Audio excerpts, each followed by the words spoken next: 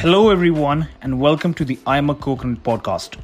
My name is Amrit Shenava, and in today's episode, I will be talking about an emotional topic that often we in society neglect.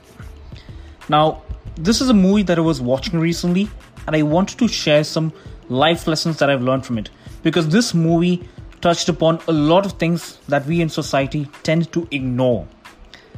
Because it's based on true story, and also I wanted to touch upon some of the important things I learned because that movie serves a very good lesson to all of us on how to be a good human being. Now the story goes somewhere along the lines of this. There was a person who returned from abroad to get married, and while going in the metro, he finds this person sleeping on one of the compartments of the train, like it's a metro. So he was sleeping there on the place where you can sit on the side. So instead of that, he covered the entire area and he was sleeping. And this person was a selfie addict. He loved to take pictures. He was heavily involved in social media. So he took a picture of him and made a meme out of it. Look at the condition of our city, how people are, and he uploaded that on social media. And obviously, when you see someone like that on train, your first instinct would be that he's a drunkard, there's something wrong with him, and you get all these thoughts in your mind. So you uploaded it on social media. Now, the problem is that it went so viral that the national news media was talking about it. Everyone was talking about it. And everyone was judging this person. So when you see the other person's story, the person who was sleeping there was deaf and dumb. He couldn't hear, nor he could speak.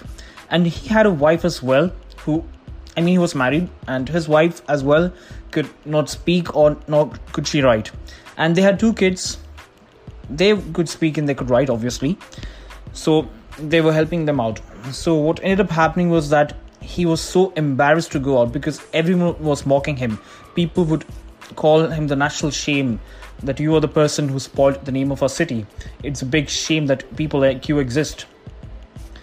So everyone was making assumptions. Everyone was jumping to conclusions. Everyone was judging him. But no one was ready to listen to his story. Well, eventually his neighbor was very supportive because they understood that this person would never do a thing because he doesn't drink nor does he smoke. So what ends up happening is that this person basically, he reaches out to her to publish their story, their side of the story. And once people hear his story, they all get emotional and sad because everyone was ready to jump to the conclusion that no one was ready to listen to him.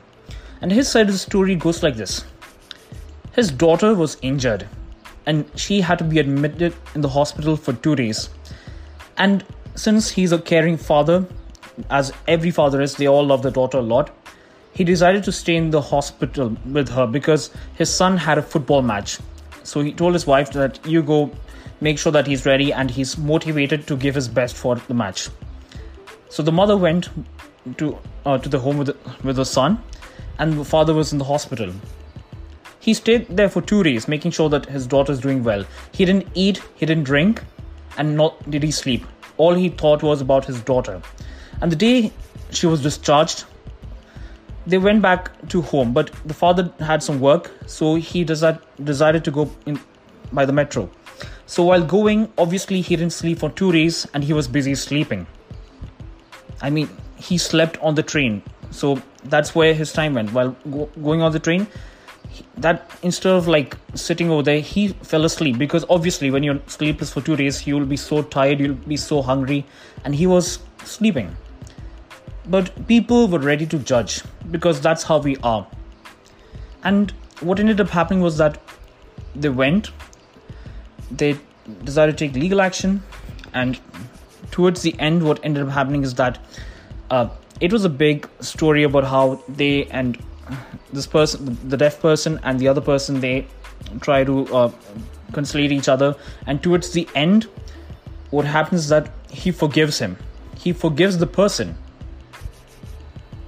And when the police officer asks why, he says this: I have suffered a lot. And that person just got married. I don't want to see them suffering because of me. What he did was a stupid mistake. It's not his fault. That's how society is. And when I saw that scene, I literally cried. So, what are some of the life lessons that I've learned from this? The life lesson that I learned is that in life, we tend to judge other people. We want to make fun of other people because our minds are programmed in such a way that we make our own judgments. We jump to conclusions without knowing the right fact. And that hurts a lot because people don't want to understand other people. They just want to make their own judgments. They have their own preconceived notations. That's absolutely wrong. Try to understand someone. Try to understand what they're going through. So do not judge a book by its cover because they have a story. Here, he was sleeping not because he was drunk. He was sleeping because he didn't sleep for 2 days as his daughter was admitted in a hospital.